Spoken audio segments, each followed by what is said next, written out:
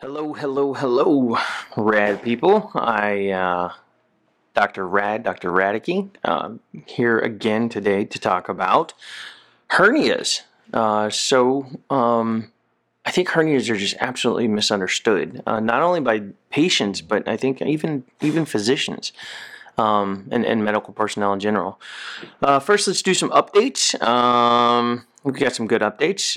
There's some certainly updates to the website, the Dr.Rad MD and the myradbody.com websites. I think they have a lot of the content has changed in the sense that we started adding a lot more of the other stuff I do, other than obviously weight loss surgery, which is a lot of breast stuff, a lot of breast cancer, hernias surgery, obviously gallbladders, appendectomies, and colon cancers, and just all kinds of stuff. So we wanted to kind of increase our range of people that we kind of touch base with, and the information that we're distributing. So check that out. It's pretty cool. It's a great source for people. There's a lot of videos on there. You can actually watch some of the surgeries we're talking about, and it's me doing it. So check it out. Share it. Short of that, let's get to business. Do some educating. So why are we choosing hernias? So hernias actually affect tons and tons of people. I mean, there's so many kinds of hernias, right? There's abdominal hernias like inguinal hernias and belly button hernias. There's hernias, uncle hernias, where you're bringing herniates out of your skull. There's disc hernias in your back. You herniated a disc kind of type deal. And from this standpoint, I think let's start with the definition of a hernia. Like, what is a hernia? A hernia, by definition, in theory, in layman's terms, is where something from one cavity or space evaginates or protrudes into another space. So, for instance, a belly button hernia, you have the stuff that's in the inside of your abdominal cavity protruding through your belly button, trying to get to another space, right, the outside. But for the purposes of this particular talk, let's actually just stick to abdominal hernias, right, because that's what I do. There's so many of them, right? There are inguinal hernias, which men and women both get, but men have a natural weakness for inguinal hernias, and it's because our testicles actually start where women's ovaries are, and then, kind of right before or during birth, they start to descend through the inguinal canal and into the scrotum. The problem is the door doesn't always close, and when it does close, it doesn't even always close well. So, since we tend to lift things that are heavier than we should, or at least lift inappropriately or improperly, you can certainly get a hernia at that point. And, the problem with hernias is, people ask me all the time, won't this just kind of fix itself? Unless you are a newborn baby, 99 times out of 100, once you have a hernia, it just gets bigger. It actually doesn't fix itself. So that's a problem, right? And then ultimately, you theoretically end up in surgery. What is the number one thing I wish primary cares or other physicians would see about hernias, or at least think about hernias when you go talk to your primary care about hernias? One of the things I think that we all just need to genuinely understand is that, again, it's not going to fix itself. And the other issue is that they only get bigger. Hernias don't get smaller. And from that standpoint, ask yourself, would you rather fix a belly button hernia, when it's the size of a quarter or a 50-cent piece maybe, or just one or two little fingers can fit in the hole, or when the thing is just blown out massively? And, I certainly have fixed my share of both of those. And it is so much easier on not only the surgeon, but obviously the patient. And your recurrence rates, meaning your chances of it ever coming back, are so much lower when you get it fixed when it's just a simple, small hernia. I think the pervading thought, though, is like surgery is bad. Like, don't go to surgery if you don't have to. And that's not always true. Now, again, don't get me wrong. I am one of the first surgeons to tell people, listen, you don't need this. Don't do it. And if you're 95 and you have, 16 heart attacks and 2 strokes, certainly live with your hernia. We'll only do it if it's an absolute emergency. But for the huge majority of people, don't wait till, your bowel is stuck in your hernia for, 16 hours and you're throwing up your toenails and your abdomen is killing you before it's time to go to surgery, right? Because that's an emergency surgery. Might involve a bowel resection at this point, right? And this is not a good thing. Not a good thing. All right, so let's back up a step and talk about kind of the different abdominal hernias. There are three that you're going to hear, right? There's inguinal, which is down in your inguinal canal in your groins.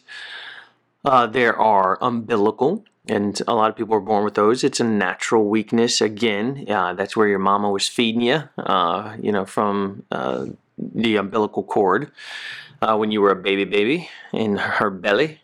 And then there are ventral hernias, and of course there's incisional hernias. Ventral hernias are just kind of anywhere on your abdomen, and that are not the belly button or the groin. And then there's incisional hernias. So if you've had surgery before on your abdomen, it's now a weak point, right? In theory, even after 6 months, it's only about 75 to 86% of its original strength. So it's just never going to be the same again. And that's still pretty darn strong. But never its original strength, right? So those are kind of the three categories we separate them into, right? For inguinals, umbilicals, incisionals, and ventral.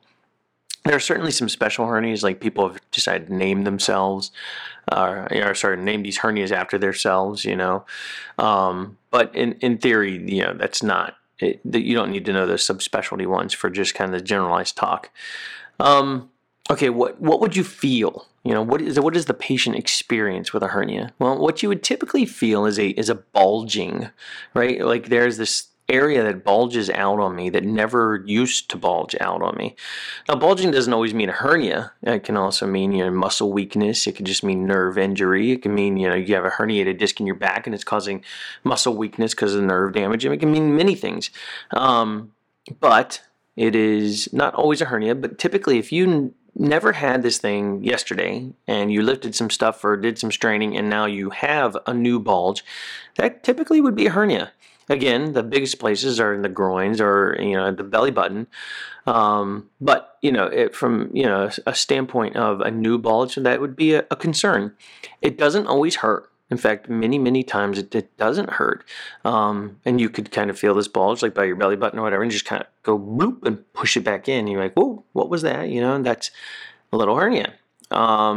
And those are that stuff that you're pushing back in is stuff that actually belongs on the inside of your abdomen. That's fatty tissue. It can be your bowel, right? And that's the concern, is that when you have a small hole, in fact, the smaller holes are a little bit more concerning, right? You have a small hole, let's say the size of a nickel or a quarter. Well, if you cough really good, right, or if you sneeze, or if you pick something up and you have enough abdominal pressure pushing, or you're constipated trying to go to the restroom, you push hard and stuff comes out of that hole. And when it comes out the hole, it kind of mushrooms out, almost like, one of those atomic bombs. You see the mushroom cloud. It comes through and then mushrooms out. Well, the problem is once it mushrooms out, it's really hard to get reduced, meaning pushed back into your abdomen. Well, the issue at that point is that it can become one of three things, right? One, it's reducible, meaning we can push it back in. Two, it's incarcerated. Incarcerated means just like jail, right? You're stuck. You're stuck in jail. So here you are, whatever contents came through that hernia are now stuck and you cannot reduce them. And then there's number three, which is not just incarcerated, but strangulated, which means it's now cutting off its blood supply. And that becomes an emergency. Incarcerated is an urgency. Strangulated is an emergency, right? Because you have about 6 to 8 hours in theory before whatever lost its blood supply is going to die and need to be removed from your body. So don't do that. Don't wait on that. All right, so reducible, you really shouldn't have any symptoms. I mean, you could have some pain to reduce it, but it's reducible, that's fine. Go get it fixed. All right, incarcerated can be very painful, actually. Can really hurt. And if you try to reduce it and you're pushing, it can really hurt. So pain is definitely one of the number one symptoms. And then strangulated, it means that blood supply is cut off. Those are very painful. Somewhere between incarcerated and strangulated, if it's your bowel that's stuck in there, you can also have a bowel obstruction, right? So, food cannot move through that bowel because it is absolutely pinched off in this hernia. And then you start, your belly blows up, right? Because all that gas and food that's trying to go through can't, so it backs up. And then you can imagine you get nauseated and feel like throwing up. And that is an absolute emergency, and you need to go to an emergency room ASAP. So those are kind of three definitions. That's where you hit on. So the hernias, by generalization, are umbilical or inguinal, ventral, or incisional, meaning from a previous surgery. And then you want to classify them in three ways. So it's reducible, it is incarcerated, or it is strangulated. So once you've got those kind of two categories taken care of, then you kind of need to say, okay, well, what's the urgency here? And again, I would tell you, the risks of hernias are typically very, very low. It's 1 to 3% typically per year. Now that is additive, that something really, really bad is going to happen, right? But the longer you have this hernia, and the bigger it is, the more stuff that can fit in it, right? And that is a concern. And it also doesn't take that number doesn't take everybody into account. Imagine that you're a very active person, or that your job is to offload trucks at one of the big stores, Walmart, Target, Home Depot, whatever. Well, you're lifting all the time, right? Or let's just say you have you struggle, unfortunately, with constipation. Well, you're pushing all the time, and so from that standpoint, you're gonna have more of a chance of having a problem with your hernia. So go get it fixed. All right. Now let's talk about fixing a hernia. What does it take to actually fix a hernia? Well, back in the day, especially when I first started surgery a while back, we did almost all these open. It through what we call a laparotomy, a big incision, and that was a big deal. I mean, that kicked your butt. That surgery hurt. The recurrence rates were high. They were anywhere from 30 to 60%, just kind of depending on what you weighed, how unhealthy your tissue was. I mean, you could get it all the way down to 1 to 3% for inguinal hernias, but it still was just horribly painful. My first hernia operation was open, and it was a doozy. It was a doozy. And then I think laparoscopy started somewhere. Laparoscopy is, through small incisions, little cameras, little, chopstick kind of type, instruments. That really started in 1991. And then, we've advanced it to the point where we're good at these things now, laparoscopic and robotic surgeries. So from that standpoint now, we can fix these things not with big incisions, but with tiny ones, small ones. There's a caveat there, right? And I would tell you, after doing an advanced laparoscopy and minimally invasive fellowship, you've got to be good at repairing these things laparoscopically, or else you're not doing the patient any justice, right? You're making their recurrence rates fairly high. So some of us, and me included, use what's called a hybrid, right? Where we kind of do a little open incision over top of some of these hernias to remove the hernia sac and all this other stuff that's very technical. And then laparoscopically, we repair it and place a mesh underneath the hernia. And I always tell people, when it comes to mesh, that's always a big conversation. It's like, okay, during the surgery, you're going to use mesh, Dr. Radke? I said, well, yes, I am. The huge majority of the time, we use mesh. This is not typically the mesh that you hear of on, the news or, some infomercial trying to tell you to sue somebody. It's typically, those are typically associated with other surgeries that we won't even talk about at this point.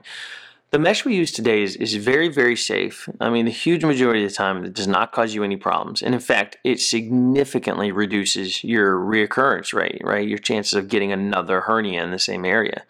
And so I will tell you, with strong opinion, that mesh is a good thing. It strengthens you. It keeps your hernias from coming back.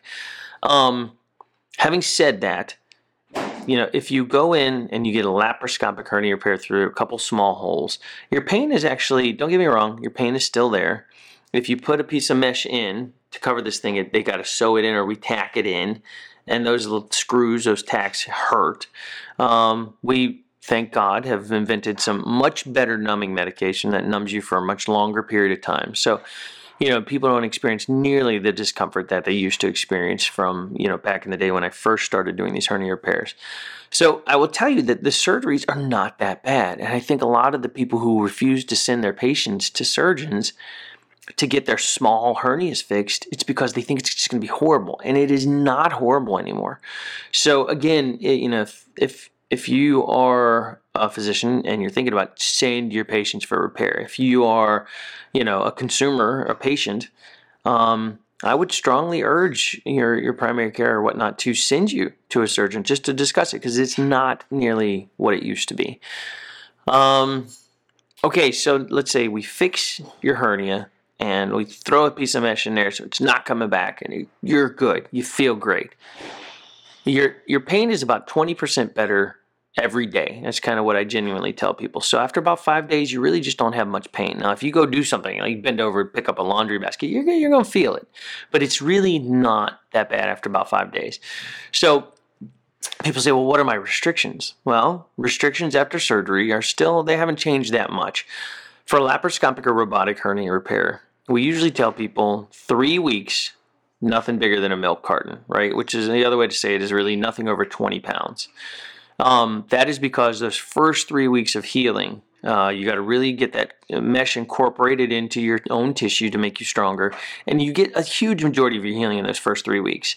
Then we tell people another 3 weeks of nothing ridiculous, which we used to tell people 6 weeks period, nothing over 20 pounds. But I think after 3 weeks, you can, if it's done laparoscopically or minimally invasively of some sort, you can certainly get back to, most activities, just no crazy lifting, no heavy lifting. And the other problem is that, obviously the pain pills post-operatively can give you constipation, and you sit there on the toilet and you push really hard. Well, you're creating intra-abdominal pressure, and that can become a problem. That can bust out your hernia repair, so be careful with that. But typically, you can go back to work within just a couple of weeks, 1 to 2 weeks, as long as you're careful and you have your restrictions in place. And that's it. That's it for kind of hernia talk. Those are just abdominal wall hernias. The only caveats and the kind of bonus talk beyond this is that there's a thing called diastasis recti that both women after having babies, and typically men, because men, where do we gain our weight? Well, we have chicken arms and chicken legs, and we have, that's where we gain our weight, is inside our abdomen. So we kind of get bigger bellies as we get older. So we call that central obesity. Well, the issue there is that you can actually cause your rectus muscles to expand outwards, but they don't come straight out, right? They kind of, it's like an expanding planet or expanding sphere. They kind of go out and get kind of pushed out. So you can have this dome right in the middle. Usually it's from your belly button up to your breastbone. And that dome in the middle, when you kind of tuck your head, or if you're trying to do a sit-up and you look down and you see this big dome, that's called a diastasis recti. It's where your rectus muscles are just kind of spread apart. It's not a hernia.